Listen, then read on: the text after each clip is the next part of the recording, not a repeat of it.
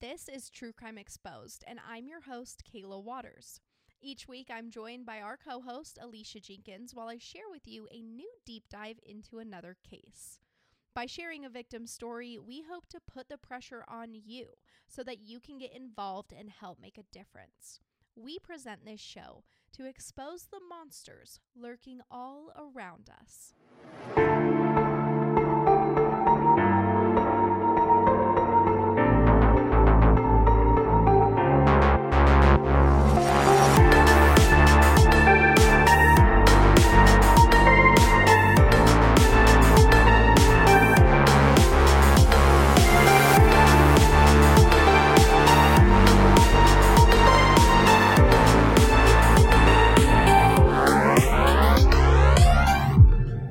Welcome back. Sorry about my voice. It is so horrific to listen to. I'm sure I've been very sick and we put off recording as long as we could, but I couldn't make you wait any longer. This is about as good as my voice is getting this week, I think. So you'll just have to power through it or skip this episode. Before we dive into the case today, I wanted to thank you guys for all of you who showed up at the rally for David Scott Almquist over in Minnesota. That was really cool. David's dad said that he was able to meet one of our listeners, and I just really appreciate you showing up. That's amazing. It's incredible. I love you for it. So thank you for getting involved and doing what you can to help other people fight for justice. And then for today's episode, I decided to, go along more with a Halloween type case and cover some witch trials. We forget that these are real people. So in honor of spooky season, are you ready for today's case? So as you guys can probably hear, our voices do not sound great today. Kayla came down and got me sick. Literally, my kids got everybody sick. They got her sick, and then I got sick, and yeah, we put off recording for a few days, but I couldn't make you guys wait any longer. I think this is the best my voice is getting this week. It was completely gone 100%. So, I'm sorry. And my voice just sounds weird. Mm-hmm. Yeah, like when you're recovering from throat sickness. But yeah, oh well. If you, cannot stand to bear our raspy voices in your ears, we are not offended if you have to skip this episode. But I am excited to talk to you guys today because we are getting into, more spooky type stuff for Halloween. So I decided I wanted to cover a witch trial. The Salem witch trials are so infamous that I thought we could discuss a lesser known witch trial.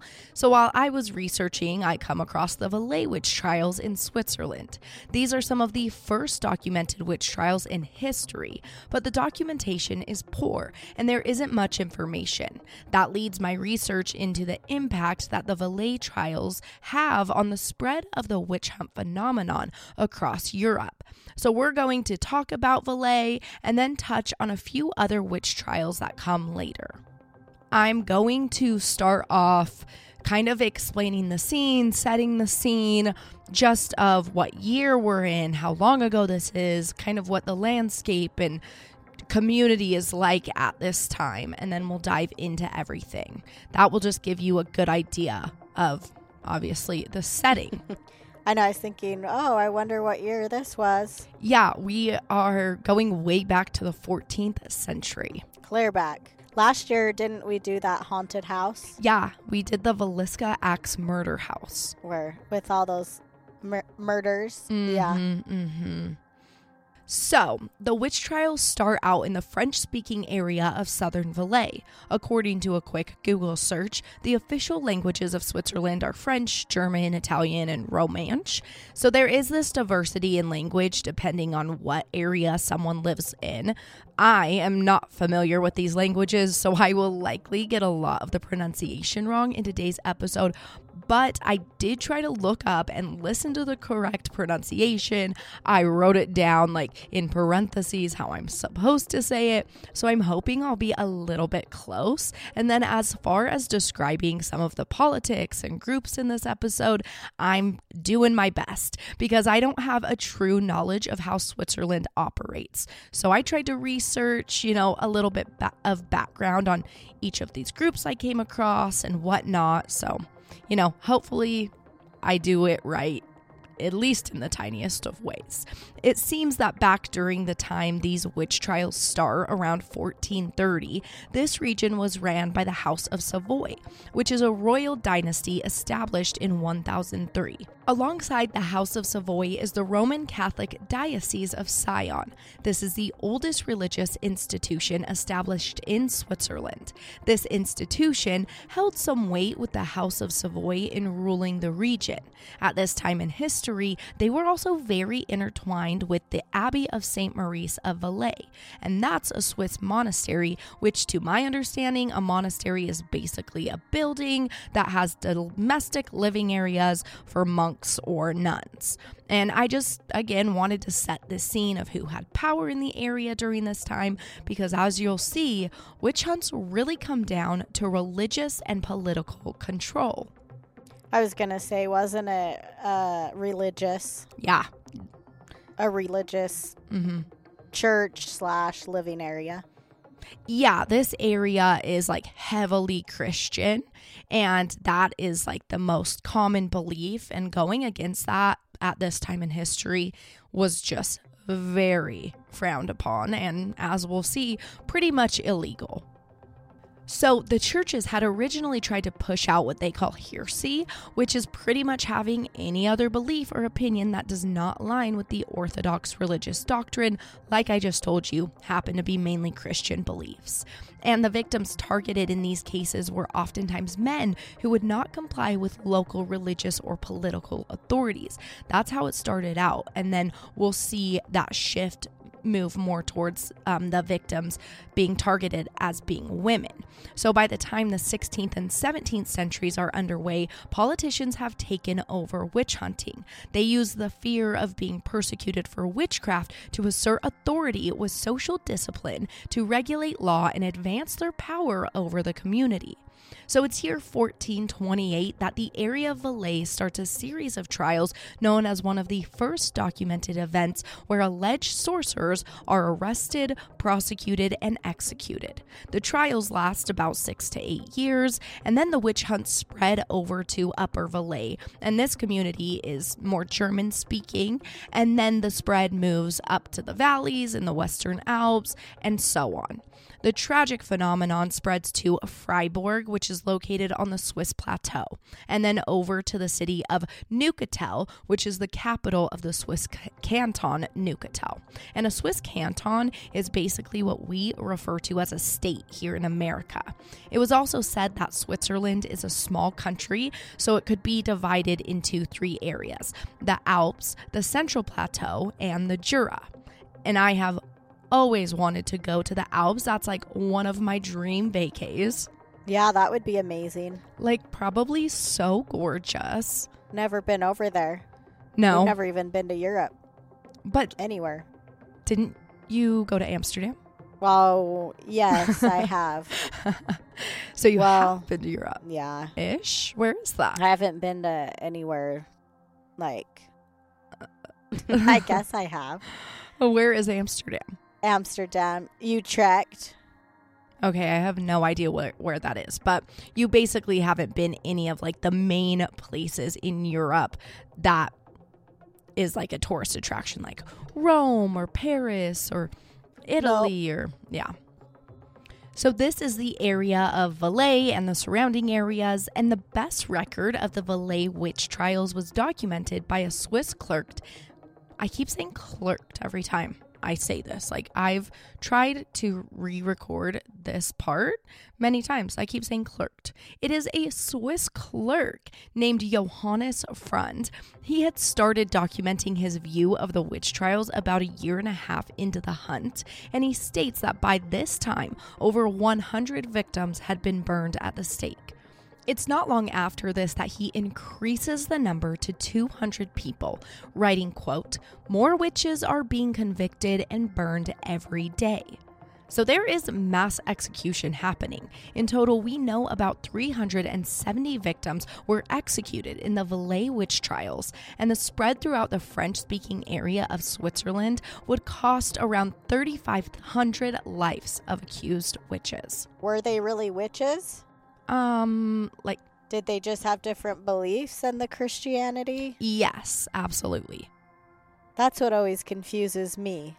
Yeah, as you'll see when we go through this, the things the alleged witches are accused of doing are absolutely impossible. So, no, they're not witches in the sense that their community thought they were, but they might have been people who were just, doing their own thing, using herbs, being more natural, had some, like what we would think of as witchy vibes today, but like totally innocent, doing good things. They aren't cursing people. They're not killing cattle. Like, you'll see, it's a bit crazy. Oh my gosh. Yeah. I mean, it's like so insane, it's hard to wrap your mind around. It would have been very interesting to live back in that time. It would have been terrifying. Except I might have been considered a witch. Probably. I know I would be. Like, I can't even comprehend when people, like, got stoned to death. Or, like, hung. I mean, like, Christ, like, got hung on a cross. Like, it's just hard to imagine because our society's not like that now. No, those punishments are, like, so crazy. It's like in Roman times when they make people like fight each other to the death and people would watch and love it. It's like, wow. I'm glad we live in this time. Me too. Definitely. So let's get into the alleged witches of Valais. It's August 7th, 1428, when authorities in the district of Luc are contacted by the public demanding there be an investigation into the alleged witches and sorcerers of the area. Luc is located in the canton of Valais, Switzerland. So people are basically like, hey, we've got dying cattle, we have frost killing our crops, there's disease being spread, someone needs to take accountability for this. Accused witches are often referred to as the scapegoats of the time. People needed someone to blame for their losses or misfortune. And the idea of witches freaked people the hell out. Like, witches were super problematic in their mind. They're terrified. The public's just going wild. So with this demand from the public, authorities write up a document which requires that 3 or 4 neighbors must be publicly slandering someone for there to be enough evidence of witchcraft.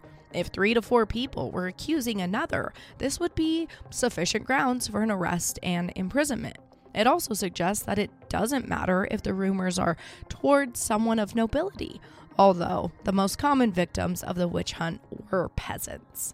It was just interesting. Witches, I didn't know they could control Mother Nature. Me either. Who knew?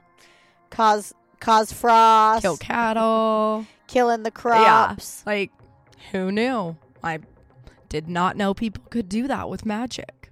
It's ridiculous, and so is this document, because it goes on to explain that using torture on the accused is reserved only for those who have been, quote, slandered by 5, 6, or 7 or more persons, up to the number of 10 who were qualified to do so and not under suspicion themselves.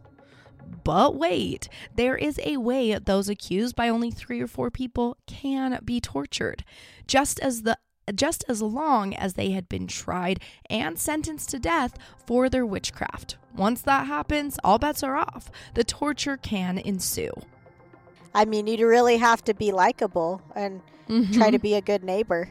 You're like working your booty off to be the best person you can be and just like kiss everyone's butts. Oh, yeah. And it's sad because think of how easily rumors are spread. Think back to high school. Like, to get 3 or 4 people to start talking crap on somebody about them being a witch, how easy? Oh, yeah. So easy. It's just the gossip that would go around. Yeah.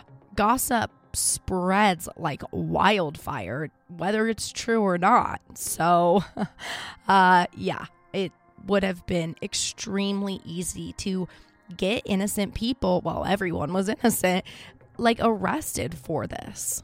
If someone dislikes you, they might just be a shitty enough person to claim you're a witch. Johannes Frund writes about the crimes these witches were suspected of committing, and we've already talked about heresy, basically believing in anything other than the common Christian beliefs around town. And on top of this, the victims of the Valais trials are accused of murder, sorcery in different forms, and being under contract with the devil. These people were thought to have traded their souls for favors from Lucifer himself. He would grant them endless youth, knowledge that no one else could have, and he would even promise they would obtain fame and wealth and power. So as far as murder goes, the accused witches were suspected of killing and eating their own children, which is a bit strange, since there would have had to be, evidence of multiple missing children or murdered children. If that was the case, it's horrifying. But with hindsight, we can see that witches were most likely not the reason for any missing or murdered kids. Yeah, it's if they did, then yes, torture them. Yeah, absolutely. Bye. I always tell Shannon, I would have loved to live in that time. Oh. But that's also the time where people are, getting their heads chopped off if they, committed adultery or... Yeah. Yeah. So basically, you like the aesthetic of, those days back in the day, but you don't actually... we know it would not actually have been fun to be back there because you'd always be scared of these horrific deaths. So, with the Valais witch trial, a pretty equal amount of men were executed compared to women. As the centuries go on, this stat starts to skew more towards women, and by the 16th and 17th centuries, executed witches are 70 to 80% women. Historian Catherine Utztremp told SwissInfo.ch that's when the witch hunts really began. So what are these men and women in Valais being accused of? The rumors run rampant, and if you dared to cross anyone in your town, you were likely to be talked about. So the accused are also thought to have been able to take on the shapes of different animals. So they take on the shape of a werewolf and then slaughter the cattle residing on local farms. Now, what kind of sorcery was thought to have been going on here?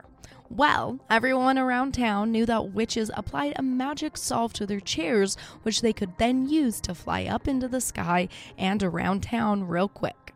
They could also, do all these things a non-witch person could do, like using herbs for various things, like making themselves invisible, or curing sickness like blindness, madness, miscarriage, and infertility.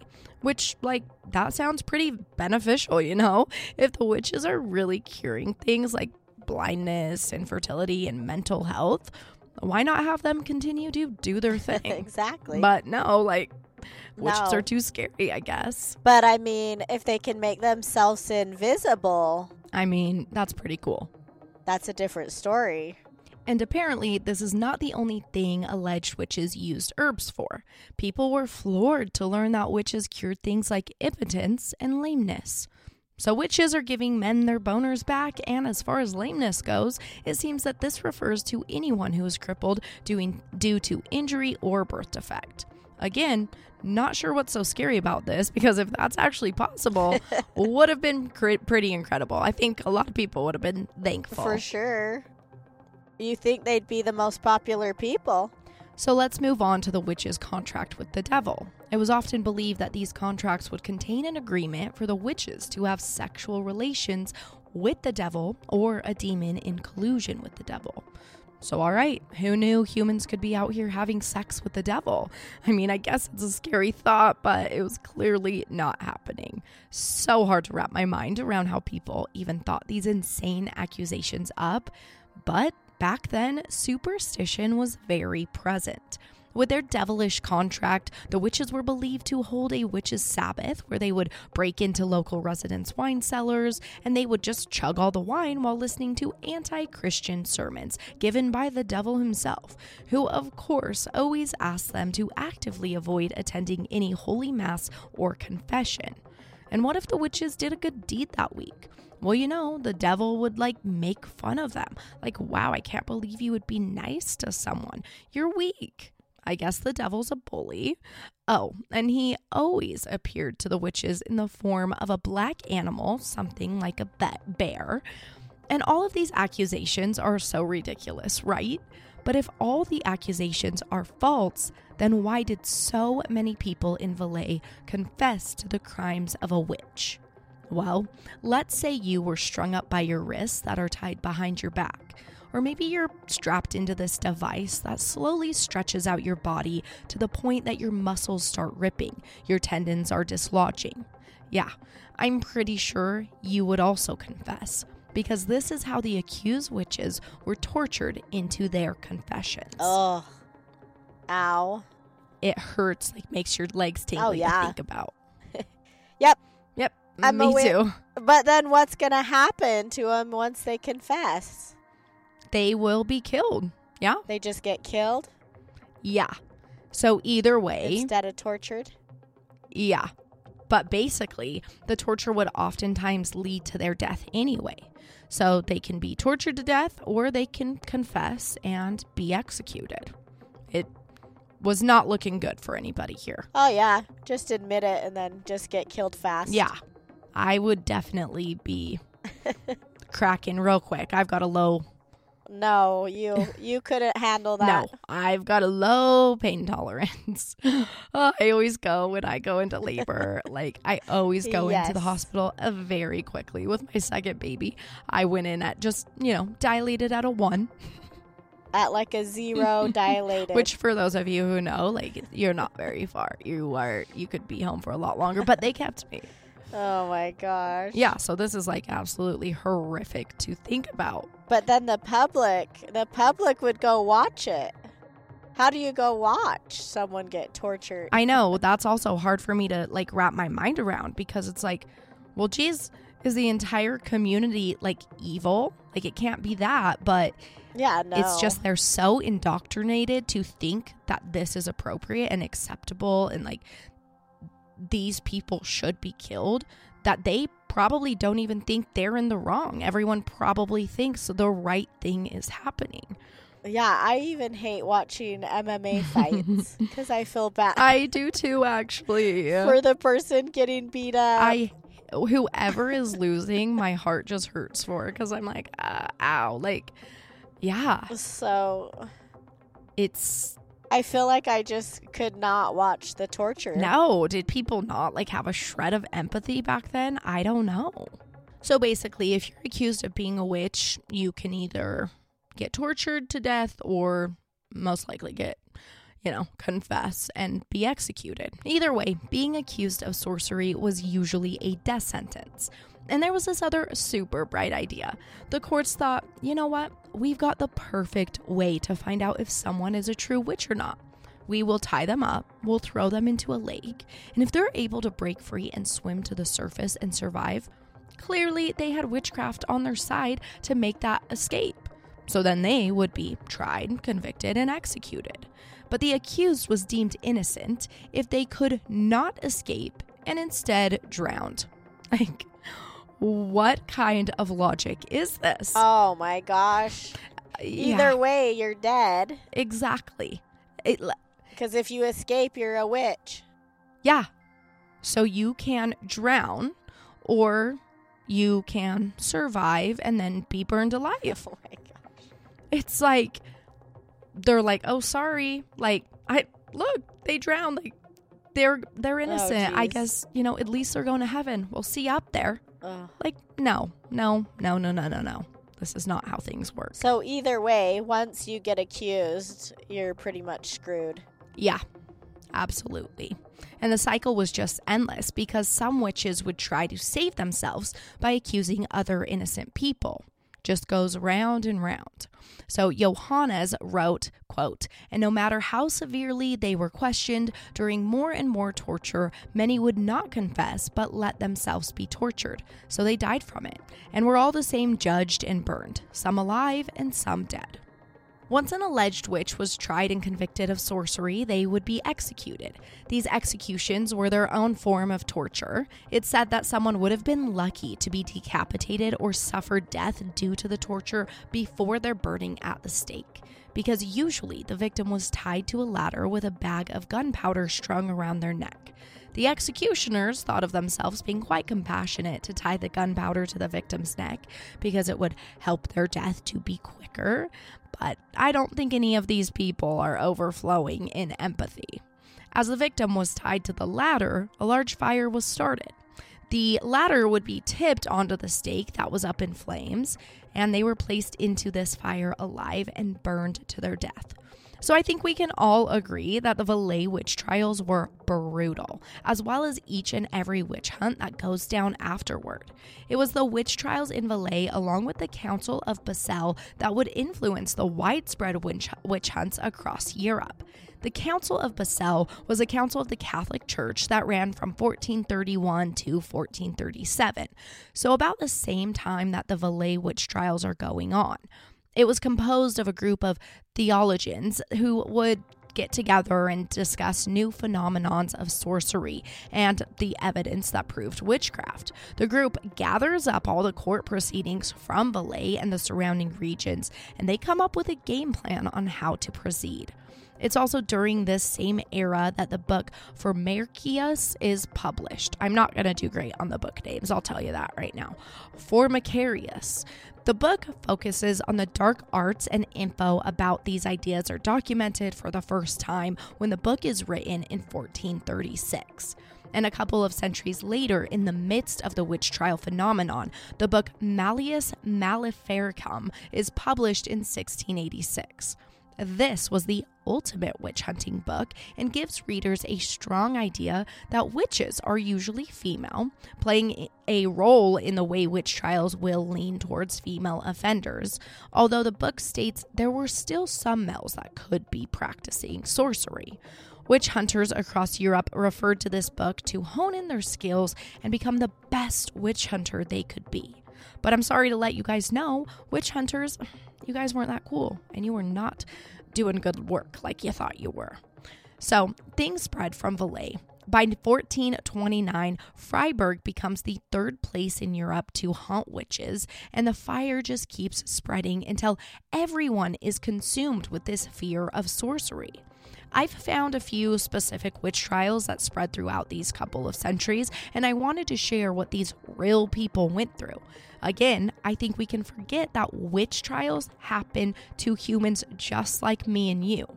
These things may have been done hundreds of years ago, but it does not make the trials any less tragic.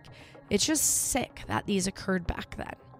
Ultimately, the witch hunts start to lean towards targeting people who were both single and elderly. Women would become the main focus, although as we heard in Valais, it was equal among men and women. Now, here are the ways to spot a witch according to the courts way back in the day. Usually, they could examine an accused witch's body and find what they thought of as a witch's mark. These would be things like moles, maybe an age spot or a birthmark. So literally things that people could not control having. Oh. Like I just said, they started targeting more elderly people, and one of the things they're looking for is age marks, which I'm sure like everyone starts getting. And back then, I'm sure there weren't all these ways to combat them. Yeah. Willow has a birthmark. Yeah, I didn't even think of that. She would be deemed a witch straight out of birth. She's got a huge, like super huge, dark birthmark on the back of her leg. So they'd be like, she's done. She was born a witch. Nope, get her out of here. So literally, it's things that people can't even control having, like a mole or a birthmark. But this reassures the accusers that this person has the devil's mark. And it was from this mark that the witch's personal demon would suckle from her body. At least that's what everybody thought. These demons would be disguised as the alleged witch's pet, like their cat or their dog. So people are straight up believing that these cats and dogs are suckling the witch's body from their birthmarks and moles. I don't know what they think they're suckling. Blood, their soul, probably their soul. I don't know, but it's weird. One more way to spot a witch is to prick them with pins, and if they don't bleed, then voila, they're a witch. This was a sure way to catch these scary people, although it was pretty unfair, seeing as many experts performing this test would use retractable pins to ensure the accused is seen as a witch. So, author Rolf Scholl wrote the book Man as a Witch, and in his chapter, The Trial of Peter Kleikamp, he discusses the arrest and conviction of an accused witch. It was February of 1615 that a judge orders Peter's arrest, but it's not for witchcraft. He is actually arrested for theft and sodomy. Not good. But Peter is like, no, I did not do these things. Yet witnesses are coming forward, but they're telling the courts that the reason they think Peter should be arrested is because he was hanging around some sketchy people in town. And the judge is like, you know what? Okay, we have no evidence of the other charges, but you say he's hanging out with a suspicious resident? That's it. That is enough to change this charge to witchcraft. Prosecutors then decide that the best option to retrieve a confession will be to torture Peter. So he's taken to the local executioner, who uses various instruments to literally crush the limbs of Peter, both his arms and his legs. He simply cannot withstand the pain, so he blurts out a confession. All right, it's true, I'm a witch, and I can turn myself into a werewolf as well. I denounce God. I love the devil. When I decided to be done with God, the devil came to me in the form of a black dog, and he made me all these promises. He would feed me. He would allow me to poison cattle with herbs. As a werewolf, I have literally slaughtered herds of sheep. And the worst part is that I did have sex with many times with a woman demon. Poor Peter would have said anything they told him just to have his torture ended. Once his arms and legs were crushed, death sounded like a pleasant option. And you can see his confession goes directly in line with what people believed witches did. Yeah. And that's how all the confessions are. They all confess to the same things because this is what the community thought witches did. Obviously, false confessions. They knew what to say. Absolutely. So Peter ultimately claims there is a crew of witches in town, 4 men and 3 women. All of them can fly. All they had to do was rub this magic lotion all over their body first. And he also says that it is his deceased wife, Sandera, who had introduced him to the dark underworld. He had been practicing witchcraft now for 16 years. Again, all of this is BS, but Peter is deemed by the court to be a devil follower, and his group is believed to be on a mission to undermine that holy Christian religion widely accepted at this time in the area. Even though stories are not adding up, people that Peter claimed to be victims of his witchcraft were found to not even have the cattle he claimed to slaughter, or the ones who did couldn't remember their animals being harmed. But of course, the courts turn a blind eye. They convict Peter, and he is burnt at the stake in front of his peers on July 13th, 1615. Now, jump back 17 years, and we come to the year 1598. It's a little more than a century after the Valais trials.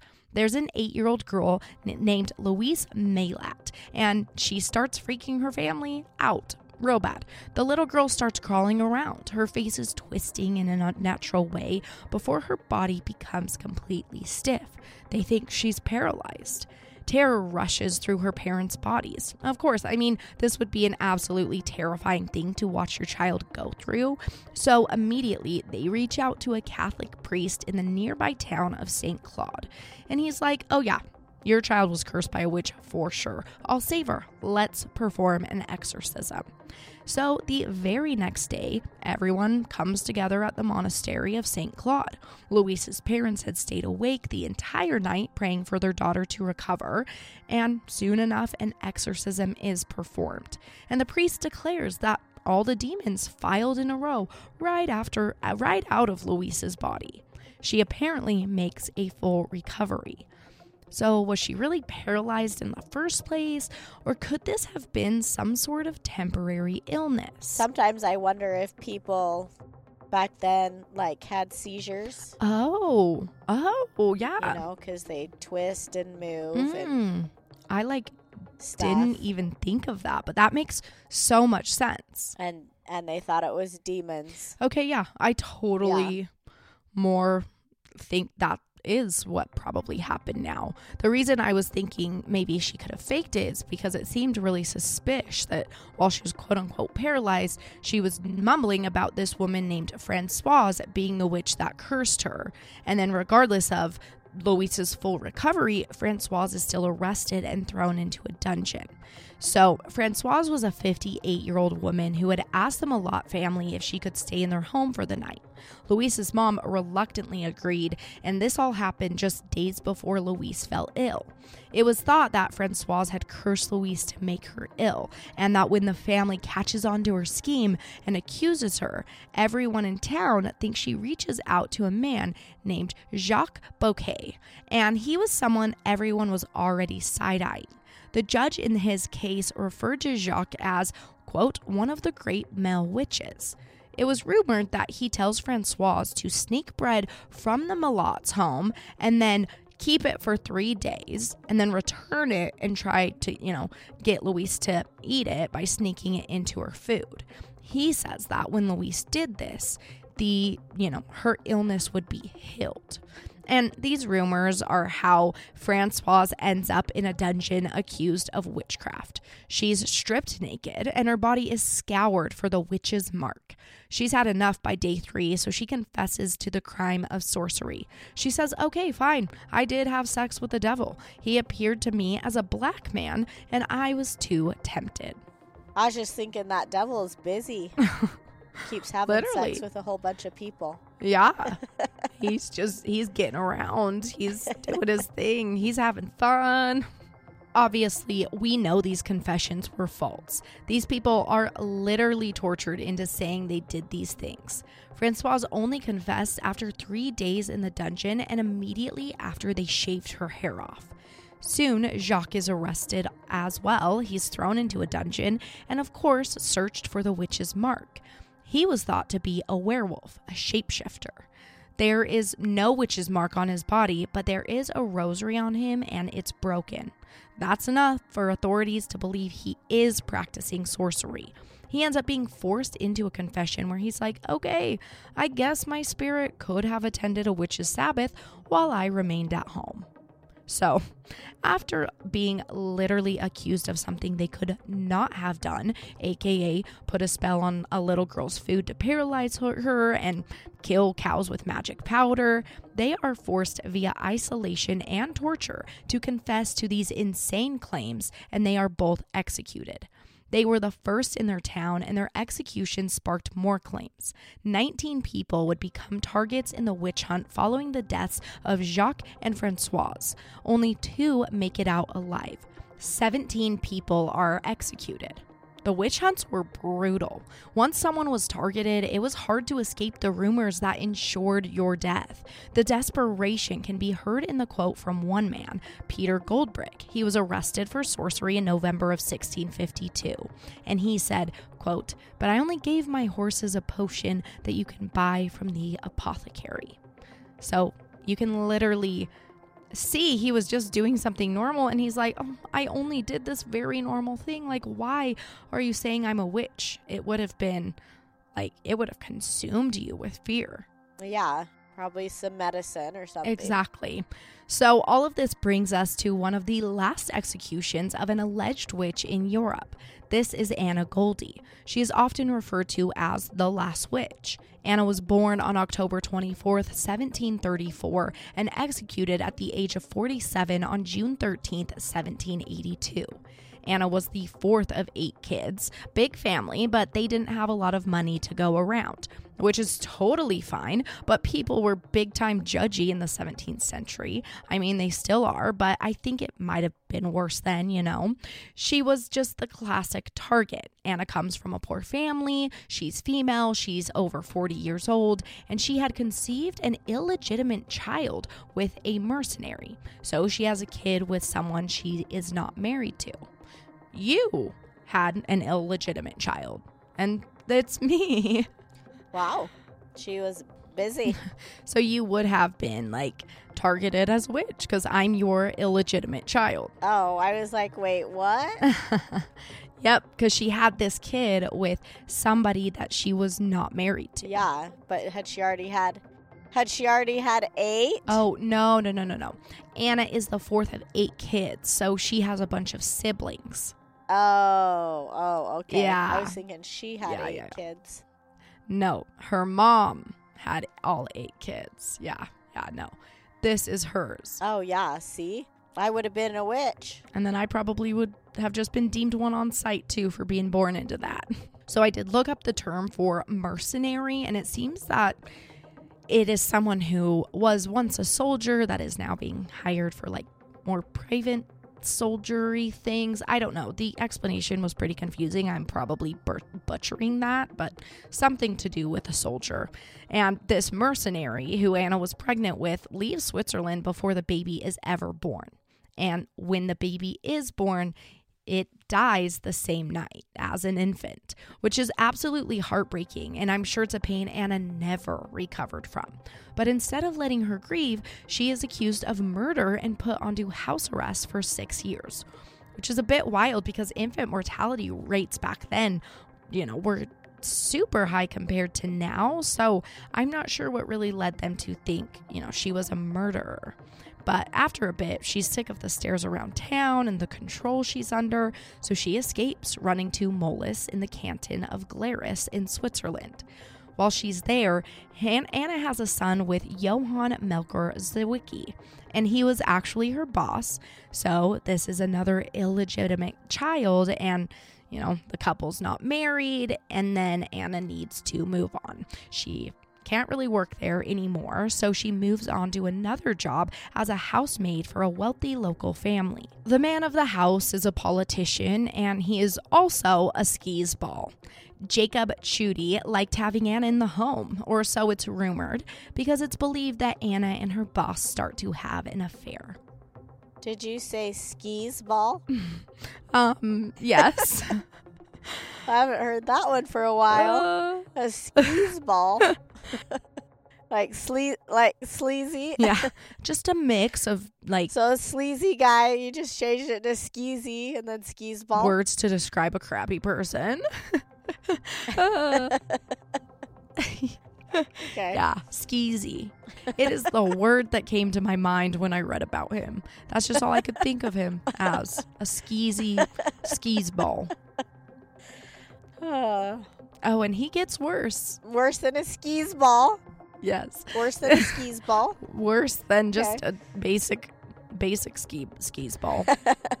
So, at some point, Anna leaves this job, but things must not have ended on a civil note because Anna threatens her ex-employer with the information she has. She wants to reveal the affair. But instead of just taking the hit and suffering the consequences of his literal own actions, he decides to get rid of Anna. And what better way to do that than for Skeezy McGeezy to accuse her of witchcraft? So, this bad dude, he is able to con his 2 daughters into backing up his claims, and then the 3 of them come forward, him and his 2 daughters. And they say Anna was feeding the family pins. One daughter says she found needles in her milk, and the other daughter is like, yeah, I literally threw up one day and all this stuff came out that was metallic material. Anna is like, whatever. Once she's accused, she's over it. So she is a bad A and she escapes yet again. This is her second escape in her lifetime, but there's a reward put out for her capture. It's published in the newspaper on February 9th, 1782. So soon she is captured. As the pattern goes, Anna confessed to witchcraft while she is being tortured. She described the devil as a black dog that appeared to her and says she was in fact in a contract with him. Once the torture ends, though, she is like, no, I take back that. Like, I was literally just saying what I needed to do so that I could end my torture.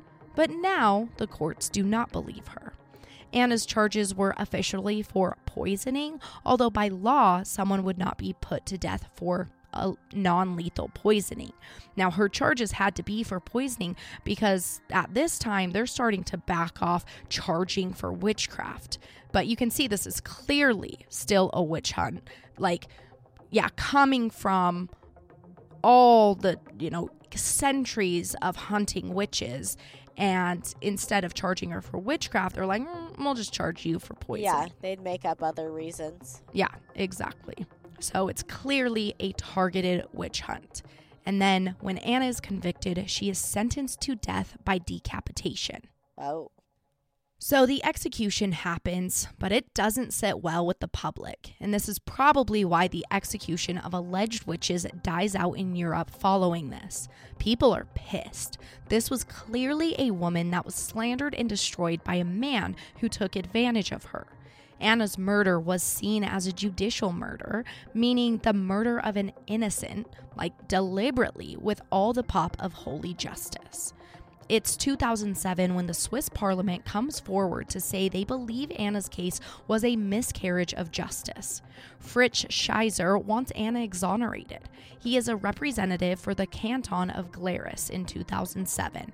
So 226 years after the murder of Anna Goldi via execution, she is exonerated on the grounds of an illegal trial on August 27, 2008. There was a memorial built for Anna in Glarus in 2014. It's 2 permanently lit lamps on the side of the courthouse, bringing in attention to the many violations of human rights that have existed before and still continue in our world today. A plaque reads, quote, "The memorial is an expression of atonement for the injustice that took place here. It will be an eternal light for Anna Goldi." And that is just scratching the surface on some of the many witch trials across Europe.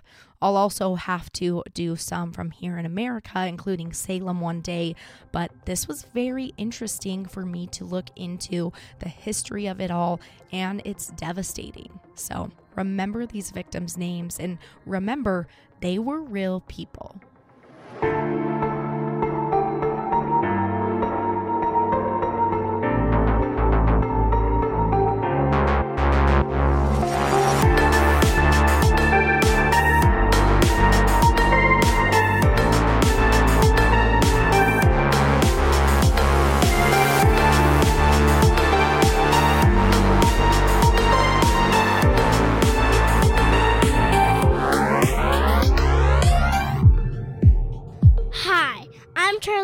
And today we are going to be talking about skeletons because it's Halloween month. Did you know babies are born with 300 bones and adults only have 206 bones? So how does that work? As we grow older, these bones fuse together to make larger bones so the people can get bigger. Do you know where the smallest bone in the body is? A bone in your inner ear called the stapes. So it hits the eardrum and then goes to the stapes. It's also called the stirrup because of the Y shape. Bye. Have a great day. I'm in my pajamas.